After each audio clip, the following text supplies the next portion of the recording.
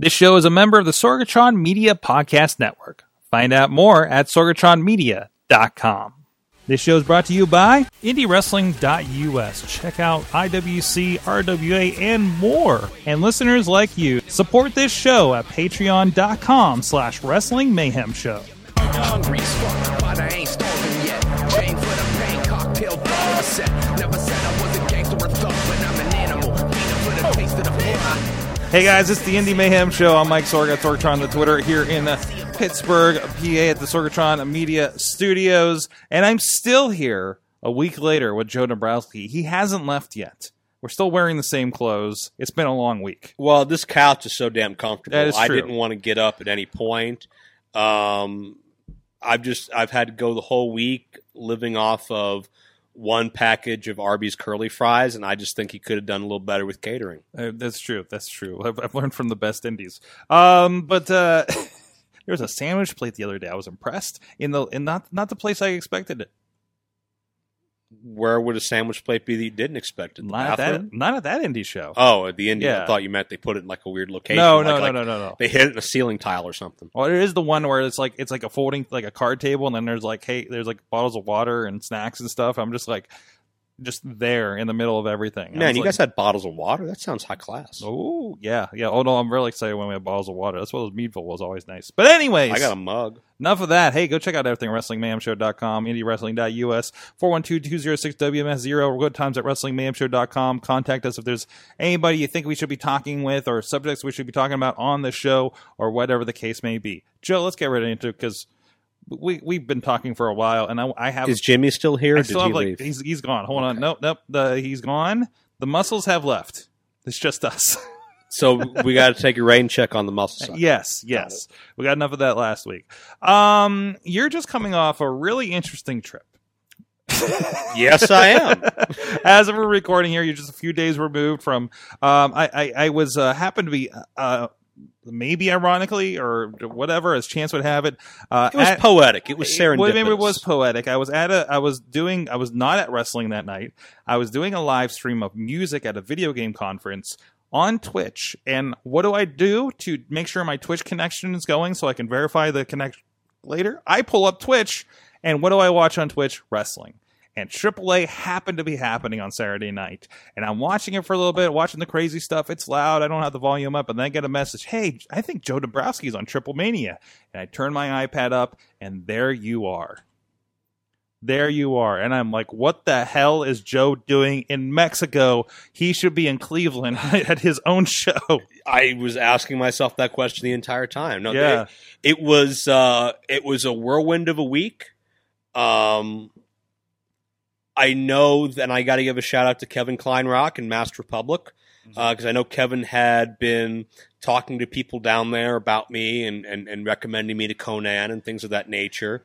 But it wasn't official until the Tuesday beforehand. Mm-hmm. I did not get booked until the Tuesday beforehand. I didn't get my flight information until the Thursday. I flew out Friday morning. Incredibly thankful of the opportunity. But, man, that was such a breakneck pace as far as just prep and getting notes, getting ready, talking to whoever I could. Mm-hmm. A number of people were very helpful from luchacentral.com, and I reached out to my old buddy DJ Z and that sort of thing to really immerse myself in the AAA product as much as I could. But, yeah, what a way to come in. Biggest event of the year for AAA. Triple Mania 27. You're like Jim Ross at WrestleMania 9 without the toga. That's a very fitting analogy, yeah. Paired with Matt Stryker, English announce team, and I had heard, I'd heard and I'd seen some clips regarding the prior year's English announce team and the good and the not so smooth that came out of that and some of the technical snafus. So I was just ready to give it my all and kick ass. But to do that all on 4 days' notice, which, wow. I mean, biggest opportunity in my career, I have to say, based on the scope of AAA, the size of that crowd, the reach of that audience. That's the most feedback I've gotten of any show I've ever done. So not only am I preparing for that show, but I'm preparing the people that are going to fill in for me to run my show in Cleveland for premiere. And plus, you were already booked on this show, so obviously you were preparing for that. Well, yeah, that was the extensive meditation I was doing, as well as the jiu-jitsu lessons. Right. But yeah, it was just a breakneck week for me. And my whole thing, whenever something like that comes up, my whole thing is always loose lips sink ships. I don't talk about it in advance. I didn't tell anybody before I debuted for Ring of Honor, except for those who needed to know. I didn't tell anybody that I was doing the TNA house show down at Ross Draver, except who needed to know. I didn't tell anybody about this except for who needed to know. Because if I tell everybody and make a big to-do about it, then what happens if the flight gets canceled? Then what happens if, there's some sort of technical issue? There's a lot of ifs that go into traveling that far and live television, or live broadcasting, I should say. So to see... It's okay. It's twitch.tv, so it counts. Yeah, fair enough. So for the inundation of feedback to come in, the first, I got a text from Jay Wellington Farnsworth like 20 minutes before we went live, after like the Spanish announced team had like leaked like a pre-show cell phone video, and he just are you calling Triple Mania?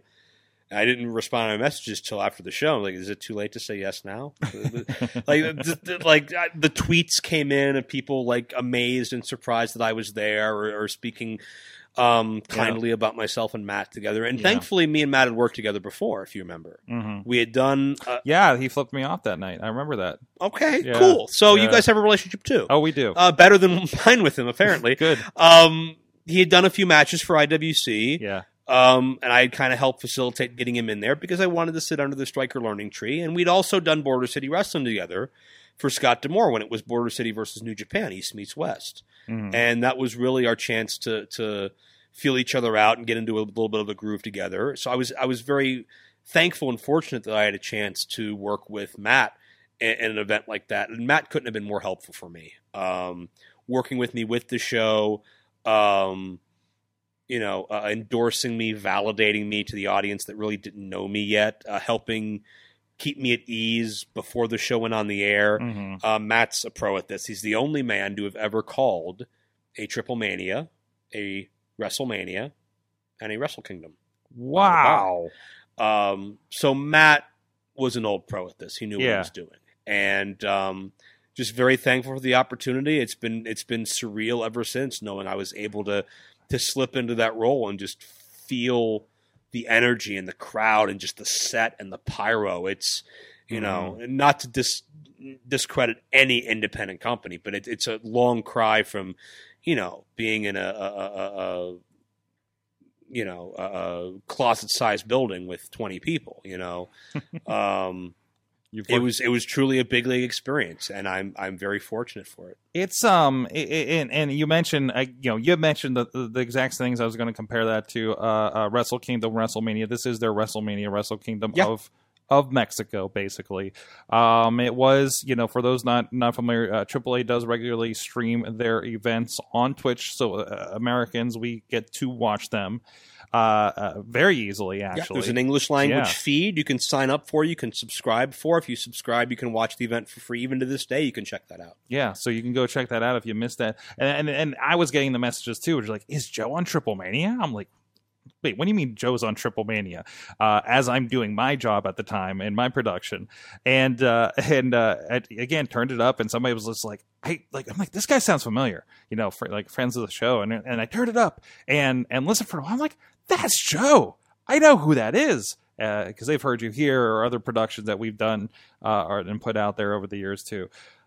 So what scale was how big was that arena? How many people were there? Obviously far cry from the indies here in Pittsburgh. You've worked ball field shows with Ring of Honor, bigger shows like that, lucha shows. That it's just massive in comparison, right? Yeah, I didn't get an actual count to know if it was a sellout or not, but I know that there were upwards of almost, if not in excess of 20,000 people there. If you go to my social media, I posted a little 15-second kind of panoramic deal of me going around the building, and you can see, if I shot that building and someone had told you that we had just finished a Raw taping, you'd buy it. Yeah. It's and there were people all the way up and down every section, every side that the set wasn't on, and then behind me you had the giant screens and the big AAA lettering. It felt like a big league production, and it absolutely was. According to the Wikipedia, they're calling it at about 18,000. Okay, that's amazing. That's a huge arena. Oh yeah, the biggest crowd I've ever worked a show in front of, without a doubt. Definitely. So what is one? Have you been to Mexico before? I have never been to Mexico. So not only that, and you're not a stranger to world traveling. You, as we have heard on commentary, you used to go to England. That is a true rumor, but this is my first time going to a country where English was not the predominant language. Wow. Yeah. Okay. So that was a little difficult to navigate. Thankfully, a lot of the staff there were bilingual. I spent a lot of time with Vampiro. You did a Lucha Expo and some other stuff with. Yeah, we did Expo Lucha last year. We're going to be doing Expo Lucha together in 2 weeks in San Diego, August 16th and 17th, I think, if that's a Saturday and a Sunday. Right. I don't know if that's going to be available live or not, but LuchaCentral.com would have all that news. And Vamp's been great to me. Vamp had some great advice before I went out. I was expecting the worst, because you always expect the worst. You always prepare for the worst. But everybody was very accommodating. We've heard some really rough stories about wrestlers in Mexico. Yeah, but most of them are told by DJ Z, and he always gets himself in trouble. That's true. But yeah, it's another animal. And even Vamp and Stryker were telling me stories where, if you wind up in the wrong place you're not supposed to be, if you get off the bus at the wrong stop, you may never get seen again. So I was cognizant of all of that, and I didn't get a chance to do a lot of touristy things or sightseeing. It was the wrestling stereotype. It was airport to venue to hotel to venue to hotel to airport to right. Yeah. So from that's awesome. And how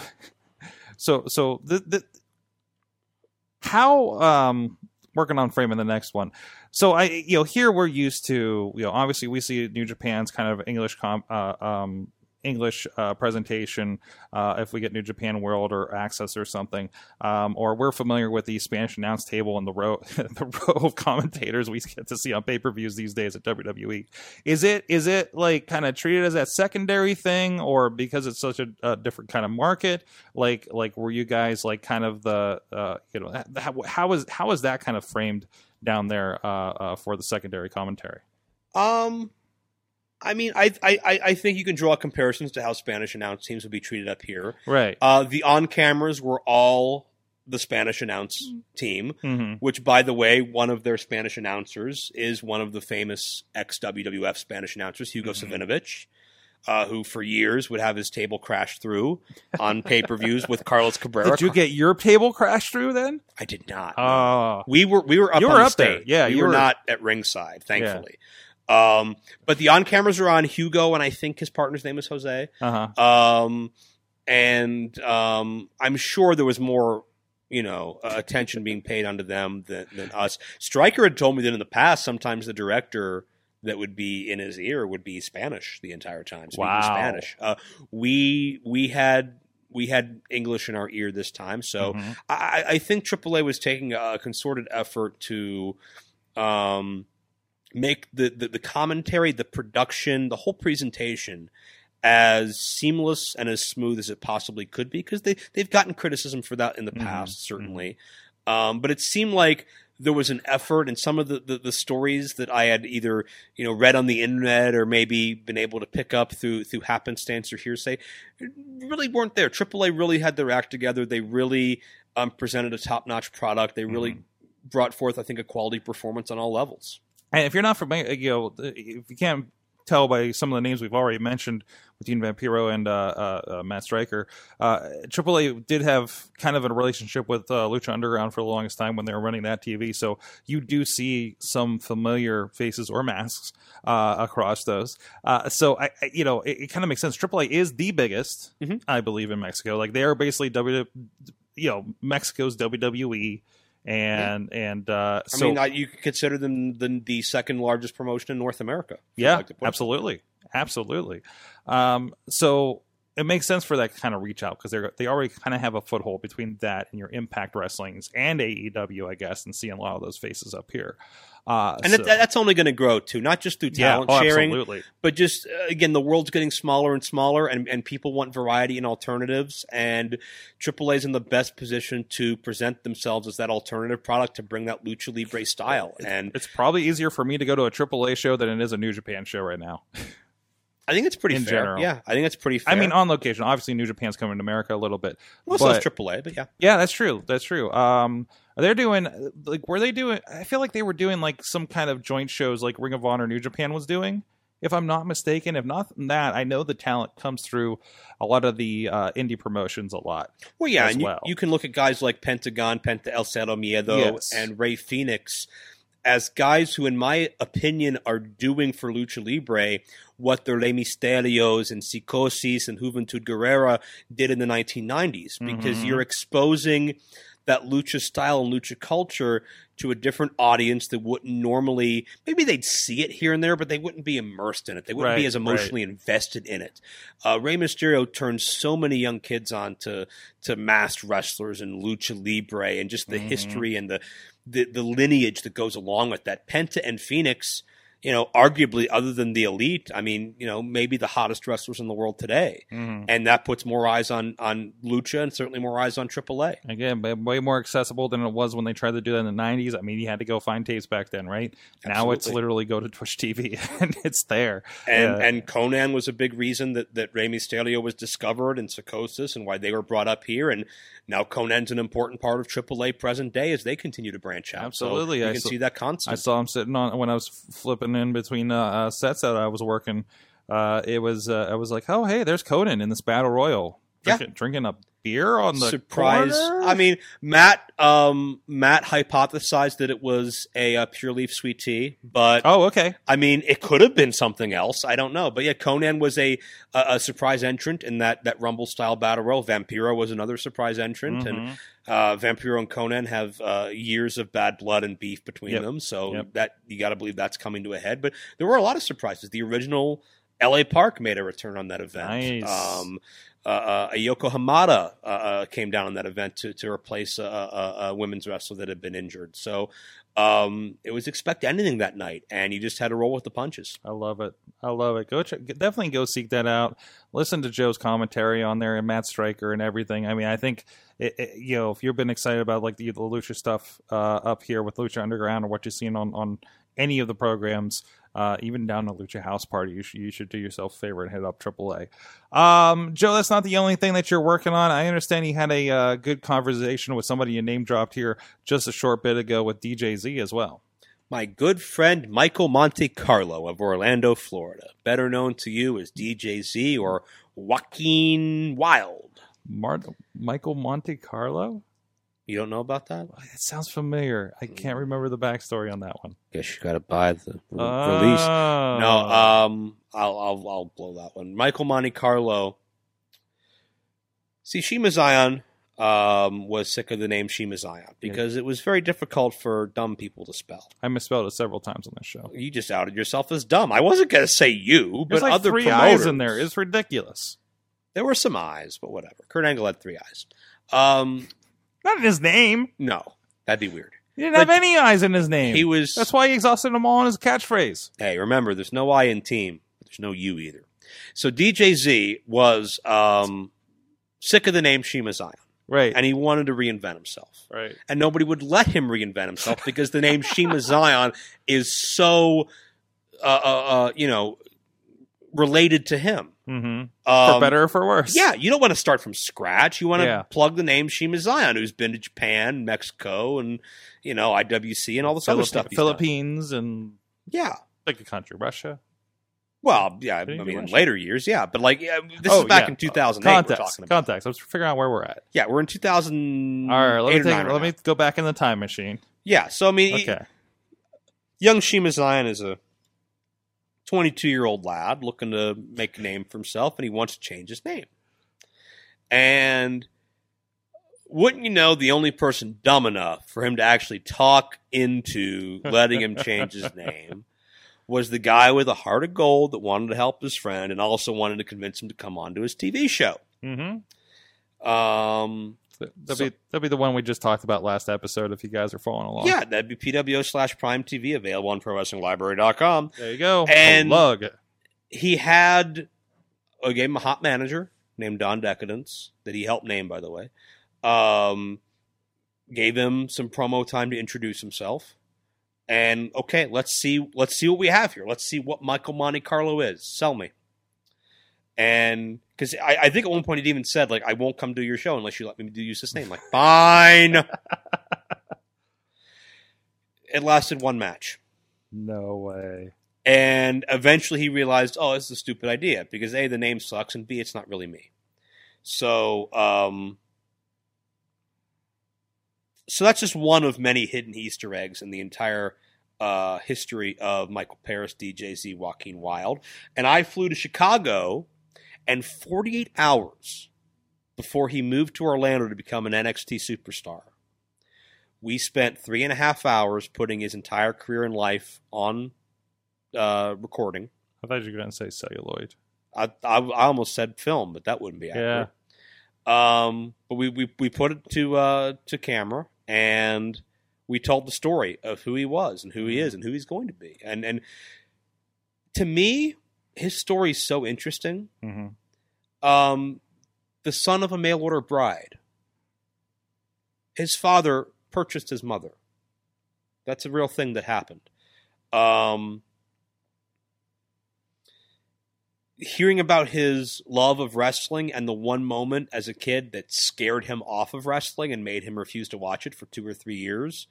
The not politically correct reason that got him back into wrestling as a fan. To some of the bizarre things about his career that a lot of people don't know. A lot of people don't know that he, at age 16, designed the very first Ring of Honor logo. Mm-hmm. And, you know, stories of him traveling, stories of him getting hurt, stories of him in TNA, stories of him being profiled by National Geographic Television, stories of all of the weird names he's had as a wrestler and a DJ and a would-be male stripper. He bought a heart one time on a reality show. He did. I didn't ask him. Yeah, we had him on shortly after that one. I do remember that now. But we covered as many bases as we could. The good and the bad of TNA, the good and the bad of the independents, mm-hmm. international trips, horror stories, having to find a way back home on no money. And we talk about what's to come and how his family feels, how his friends feel, how he feels. Is he going to miss this world he's leaving behind of independent wrestling to become an exclusive talent? And I was really a big fan of our conversation. It was at times deathly serious. It was at times quirky and lighthearted.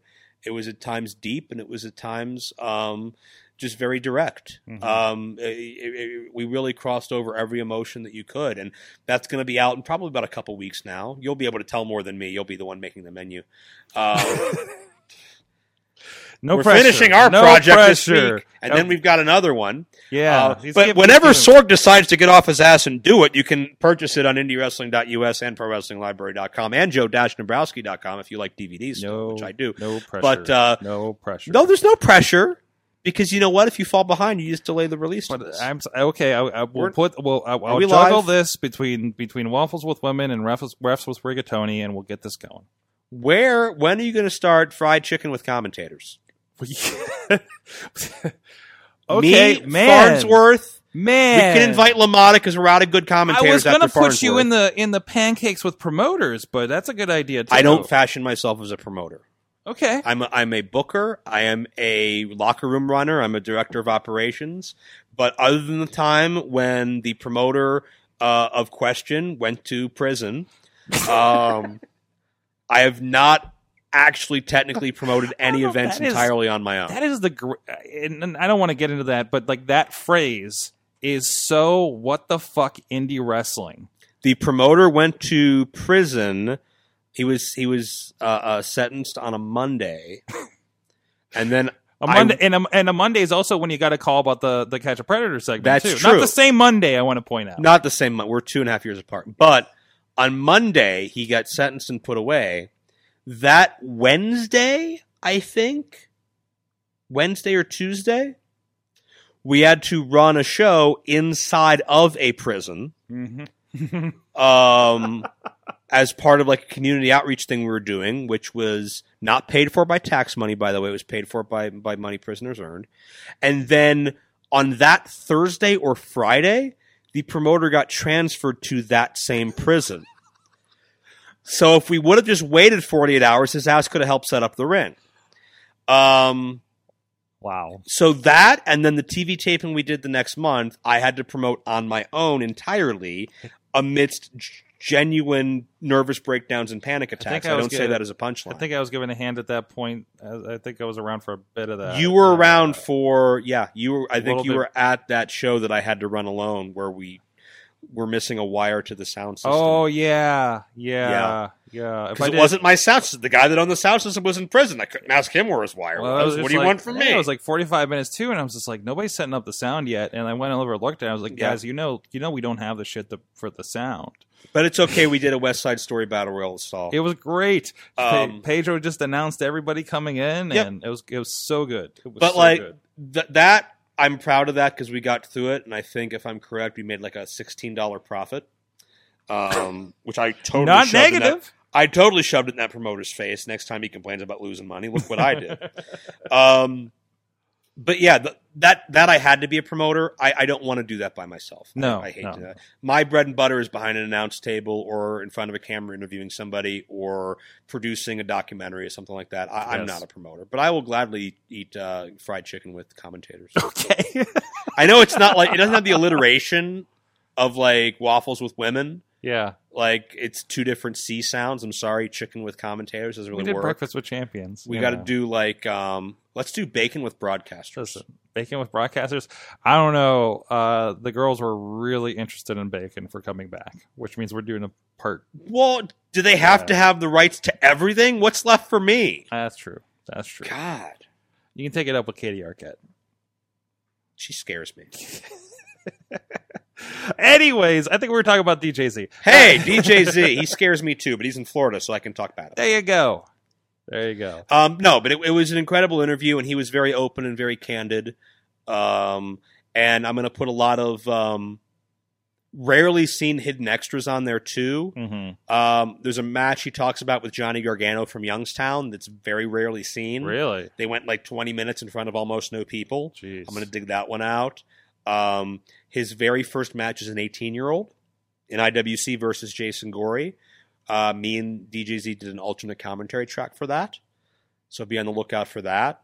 I'm not just putting him over because he might be hiding in the studio somewhere still, but Jimmy DeMarco. Mm-hmm. Him and DJZ had an incredible, not just an incredible match, but an incredible video package of a training vignette called Rock Warriors, which was totally lovingly ripped off of Memphis Wrestling and the Macho Man Randy Savage video package. If you search Rock Warriors, you'll probably find both of them on YouTube. I have to put that on there because I love Memphis Wrestling and I love DJC. So it's everything and I love Jimmy DeMarcus. It's everything that's right about pro wrestling. Mm-hmm. But I'm going to have a whole disc full of extras like that. Nice. Pull stuff out of the archives. We talked about the match he almost died in against Homicide, so I have to include that. This isn't the Mexico one. This is something else. Yeah, this was when he was 18 and he dove off the top rope and went splat on the hard floor because nobody caught him. There's a match with Adam Cole from Baltimore that's been rarely seen that'll be on there. So it's just whatever it is, it's going to be 6 hours all things DJZ until Sorg emails me and says we're out of room. We got to abandon ship. That's an issue. That's an issue. I'm just going to keep sending him things. I'm going to Google Drive the F out of Sorgatron. We had a really serious conversation about extras on the Lucha DVD we're working on. So we did. But yeah, anybody who's interested in DJZ, I implore you to check that out in a few weeks because it's the perfect timing because it closes the book on him as an independent wrestler. Mm-hmm. And it opens the book on what's to come, and that gives him a chance to reflect on everything openly and honestly. No politics, no affiliations, no feelings he has to worry about being hurt, because he's moving on to something bigger and brighter. Yeah. And I'm very proud of him as somebody who's known him since he was 16, called his first match as an 18-year-old. Couldn't be prouder of him to see what he's doing today, and it was my pleasure to help him tell his story. Fantastic. I can't wait to check that out. And all through the DVD. So I'm going to make it 9 discs just for Sorg. Oh, boy. Please. It will not be 9 discs. Please do not demand refunds. Please buy tons of digital copies, guys. Anyways, fantastic. So there's a lot of stuff going on. Lisa, we talked about the network. I mean, we're all going digital these days with these things. You know what's funny, Sorg? Is we've been talking about going digital and MP4 and VOD platforms and how we're in the new tech age. You know what I'm going to do when I go home? I'm going to go home and take out a VHS tape. Okay. That's called 1995 Jim Cornette Fan Q&A that was absolutely bootlegged and the quality is atrocious. And I'm going to watch that with the biggest smile on my face. And all of you kids with your HD and your 4K can suck it, because I'm going to have to turn the volume up to max just to hear Cornette above all of the static and loud silence, because a 1995 bargain basement camera captured him with some fat guy's head in the way who sat in front of whoever bootlegged it. See, now I think that's an opportunity. I shouldn't be saying this on air, but taking those VHSs, capturing those in full shitty VHS quality, and putting them on a digital platform. I would love to do that with the Cornette interview, but it is very inappropriate for reasons I will not share publicly, but you can ask me that after the show. But I do have some VHS stuff that I will be digitizing from a film library that has not been seen in almost 20 years. If you know me personally, you've probably heard me bring it up, but almost as if forever. I've been working on it for a long time, but it's not my fault. The owner of the footage recently moved from state to state, so I will put the heat on him, and I will not mention his name, because even at 78 years old, he could still beat me up. But a lot of your favorites are going to be in matches that you've never seen before. In a way, you'll get to see it. Hopefully, in the next 6 to 8 months. We'll see. There you go. A little teaser for you guys. Anything else going on? Sorg's going to have to do those master copies, too, so if he just decides to not do it, then I'm going to give his private phone number on my social media, and you can call him and ask him, where the F are my Jimmy Yang matches? I think my private number is pretty much already out there. That's not hard to... Well, I saw it on the bathroom wall walking in. Okay. What? I think DeMarco wrote it. Well, there's that, too. Anyways, Joe Dombrowski, What's up? Joe-Dombrowski.com, where you can link to all that crazy stuff. I can tell you're sophisticated, because I, as a layman, will just say dash, but you'll actually say hyphen. Hyphen. Dombrowski. And that's where you can get all my stuff on DVD, and we got the links to ProWrestlingLibrary.com, the digital platform. Over 250 hours, ton of archives. And, of course, if you don't like Pivot Share, if you don't like Pro Wrestling Library, you just don't like me, which is a fair amount of you.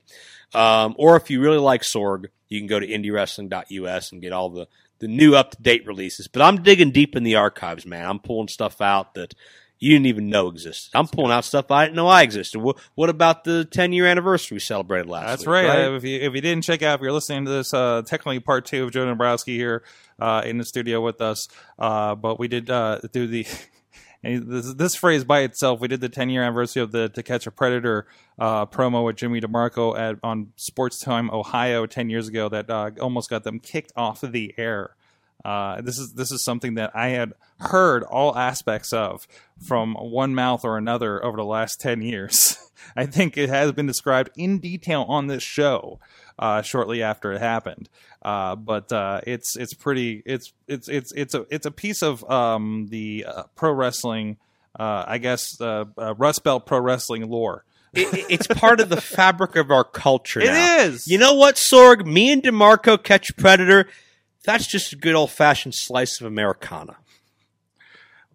The one we don't want to admit. It's the American dream, if you will, baby. Thank you so much. Clubbering tonight.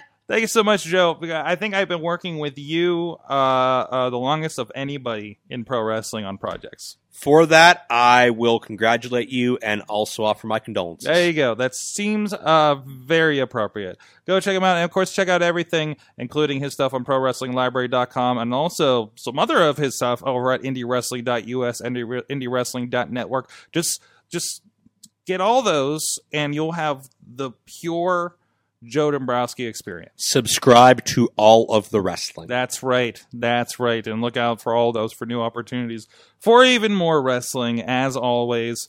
Of course, check out everything there. Check out matches with a lot of people that we've talked about here, including whatever Shima Zion was that week, Jimmy DeMarco, and so much more. I will sell Gargano matches till I die. We got plenty of them. We just he was randomly in a clip when talking about Jimmy DeMarco. We brought DeMarco back, beat the crap out of Johnny Gargano, and you know what? Gargano never got his revenge. You tell me who the real superstar is. Yeah, exactly. We'll see DeMarco on TakeOver 30. So running in and out of the crowd, probably with that hammer. They keep going back to Cleveland, so we never know. He may just pop up with that hammer. Did we talk about the fact they shot Gargano at Turner's Hall? Have we talked about that in this show? No, we have. You know what? Okay, you're right. We should. You currently run in Turner's Hall. We do. My promoter owns that building right now. That's right. And WWE was shooting footage for NXT TakeOver WrestleMania weekend. Mm-hmm. They were in Brooklyn, right? Johnny Gargano versus Adam Cole. And the whole story was Adam Cole is this proper, well-to-do, lavish, well-off, man made of money who can have access to any personal trainer he wants, any equipment he wants, any spa he wants to get prepared and get trained. And Gargano went gritty. He went back to his roots. He went back to Cleveland and was running the sidelines in the Cleveland Browns Stadium, and he was jogging down the pothole-filled roads. And he also went back to his roots. He went to Turner's Hall, which is genuinely the building he was taught to wrestle in. Mm-hmm. In 2005 and 2006 and 2007, he was there all the time working out, taking advantage of the open ring. And, just watching him reflect, go back down to the basement where one of the old rings is still sitting, get a chance to see the building, smell the building. It's not the prettiest. It's got a lot of history and mileage on it, but Jeremy Borash was there helping film. As Gargano kind of toured his way through the building, and very cool experience to have Turner's Hall featured on the WWE Network. And if you don't have the network or you don't feel like looking for it, there's an extended version, almost like like a pre-UFC fight video package of the entire training regimen of Adam Cole and Johnny Gargano. And they spend a solid, 3-4 minutes of that 20-some minute piece on Gargano at Turner's Hall. And again, just a surreal moment to see Johnny, who I've known since he was 18, 19 years old, now go full circle, and I'm able to be there as he returns to Turner's Hall and reflects. And Gargano's a guy I'm so proud of. I knew he was special from almost day one. Mm-hmm. Here's the first thing I ever noticed about him to know he was special. I would go down to the basement at Turner's Hall, Cleveland All-Pro, and you'd see wrestlers of all shapes and sizes, all ages. Skinny guys, fat guys, old guys, young guys. And it was just a normal pro wrestling locker room. And some guys were focused, some guys were lighthearted, some guys were just relaxing before their match. I'd look at Gargano, and Gargano was pacing. Always pacing. And I'd look at his head, and it'd be like hung down. And I'd look at his eyes, and I'd just see razor sharp focus. And I could see him just running through everything he wanted to do in that match, and just boom, ba-boom, ba-boom, ba-boom, ba-boom, and just the whole rhythm. And you could tell, in his mind, in his heart, there was not one thing more important in this world than going out there and having the match of the night that night, and having a performance that people would talk about. And especially as a young kid, having opportunities with Alex Shelley and Nigel McGuinness and Christopher Daniels and guys like that. That's how I could tell how badly he wanted this. Once we started doing the PWO and the Prime stuff, and he was able to grow into himself a little bit, and I realized this is the most well-rounded guy we have. This is a guy I can put in a main event against literally anybody and he'll deliver. This is a guy I can have represent this company and go on the mic and thank everybody for coming and send them home and know he's going to do justice to this position. And it was only a matter of time before he was top guy in my company to top guy in a major independent, which he was for Evolve, to now a top guy for a brand of WWE being NXT. And you know what? There's only a matter of time before he's on the top of Raw or SmackDown too. I think that the time that I noticed that when I saw Gargano after one of the resolutions where he won the belt and being there with the fans and giving a kid in a wheelchair the belt and getting pictures with him and everything, there's just like, okay, yeah, no, he's made for this, right? Yeah. But then, even running into him, I think he was deep into. He might have been champion at the time when we WrestleMania 29 weekend. I remember him walking around in the suit. That was when he was kind of doing. I think it's the first time he did the super serious side of Gargano, and it was just like a whole different vibe with him. And again, another just he's getting somewhere, and it's just a matter of time. And he's one of those guys that lives it, that breathes it, has that passion. And there was a point, I don't know what his regimen is now. There was a point he was going to the gym twice a day, every single day. He wasn't wrestling. And there were some points where he would have to deal with some personal setbacks or some personal tragedies, and that would motivate him further to just put all of his energy into wrestling. And I tell young kids today who are depressed or having relationship issues or have personal trauma, if a family member's sick, whatever the case is, that's weighing on them. If you can somehow take that energy and channel it, and instead of your vice being alcohol or anything if your vice can be just working your ass off at the gym, or if you're hurt and you're down because you can't wrestle, study those promo tapes. And those that aren't wrestlers, I am. Personally, a lot of I'm motivated kind of in a similar way, right? Where you creatively, or that thing that you want to do and create and excel at, not just wrestling. It could be commentary, it could be something else around wrestling, it could be competitive video games, it could be art, it could be whatever. What anybody out there that kind of runs this, so they find that passion and invest in that. I think that helps anybody. And if you're not going to do it to your fullest ability, then you're cheating yourself. Absolutely.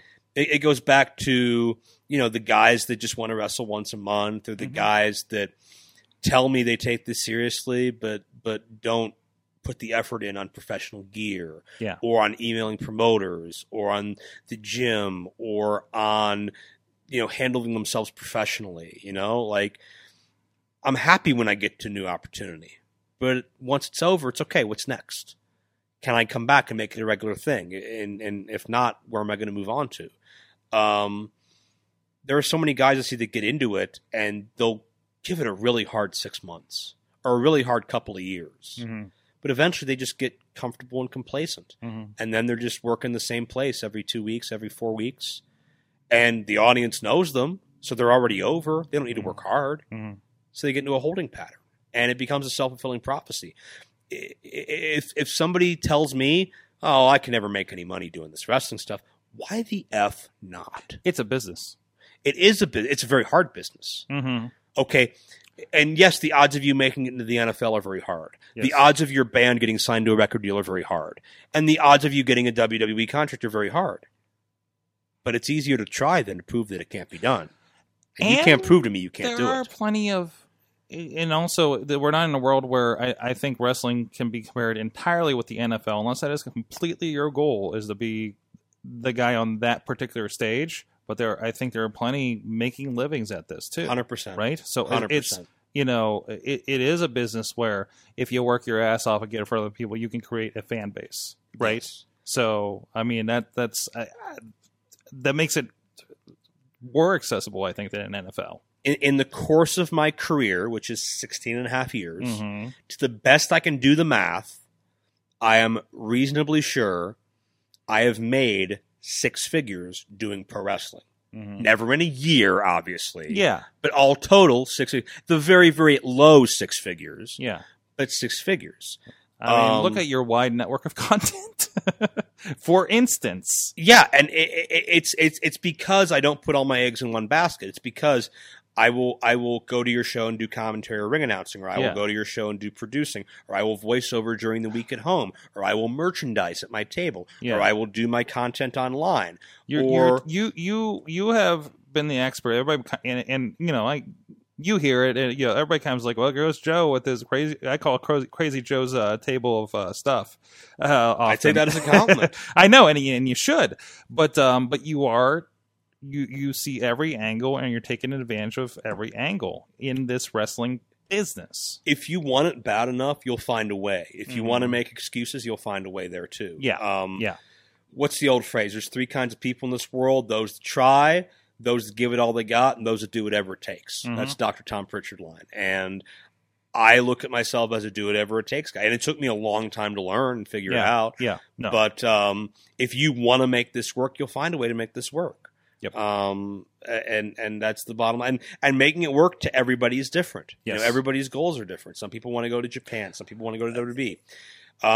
There are plenty of people, even locally, or that have done that and said, "I've done everything I wanted to do with wrestling." Yeah. Right. Yeah. You know, and I know several people who say, "I don't even think about WWE. I just want to go to Japan." You know, and maybe they end up there. You know, and I hope they do. Yeah. You know. I mean, and that is it. You know, whether fans think, well, they didn't make it to WWE, they lasted 6 months at WWE. Colt Cabana is a failure because he couldn't make it in WWE. No, Colt Cabana is one of the most successful wrestlers. Colt Cabana is DIY as they come. He's changed the game. He's inspired so many people. Punk fucking rock, and I think that's the cool thing about independent wrestling. Young today. Bucks. I mean, would the Young Bucks have done what they were able to do if it wasn't for people like Colt Cabana? I don't know. And look at other opportunities that come up because of that. There is more steady work. There are more people making a living off of wrestling now than probably since WCW closed. Mm-hmm.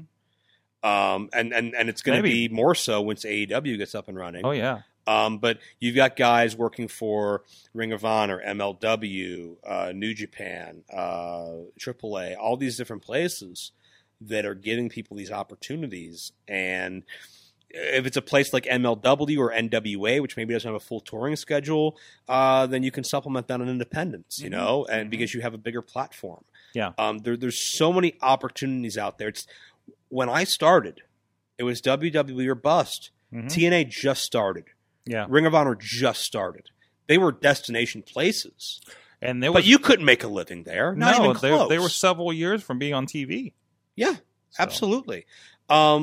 When I started, again, keep in mind, even though the internet was here, it was a much different world.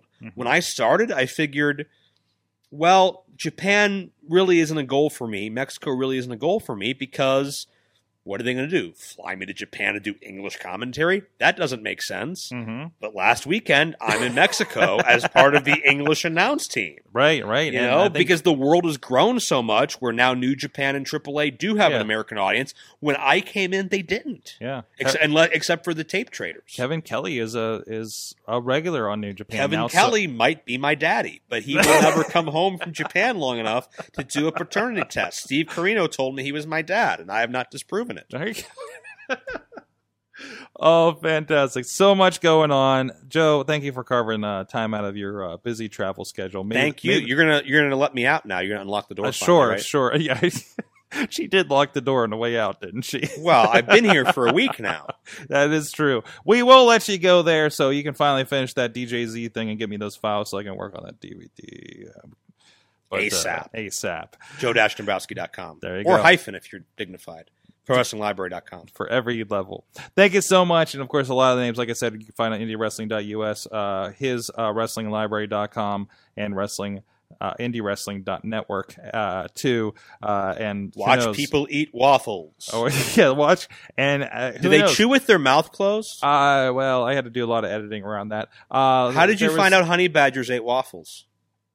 When I said, hey, how about waffles? And I got a lot of emoticons. That's how. And congratulations to Honey Badger's shoulder on becoming famous. That's right. Hey, I was texting her and she's like, oh, I got cut out of the shot. I'm like, no, we saw we saw the back of your head and you got a speaking part on Raw. She's not aware of this, but I'm actually retooling the poster for the next premiere event to where the promo shot is just her shoulder and back from behind. As seen on WWE Raw. Yeah, that way I can put the logo on the flyer to advertise. Oh, geez. And we'll be working in the picture of the Rev Ron Hunt beside Dolph Ziggler in that security spot from SmackDown for his posters, too. Touche. As seen on Raw. Well, it's great. It's great. Guys are everywhere. It's amazing. We'll see you guys next time. Until then, support indie wrestling and apparently AAA at this point, too. We'll see you guys. Just support wrestling.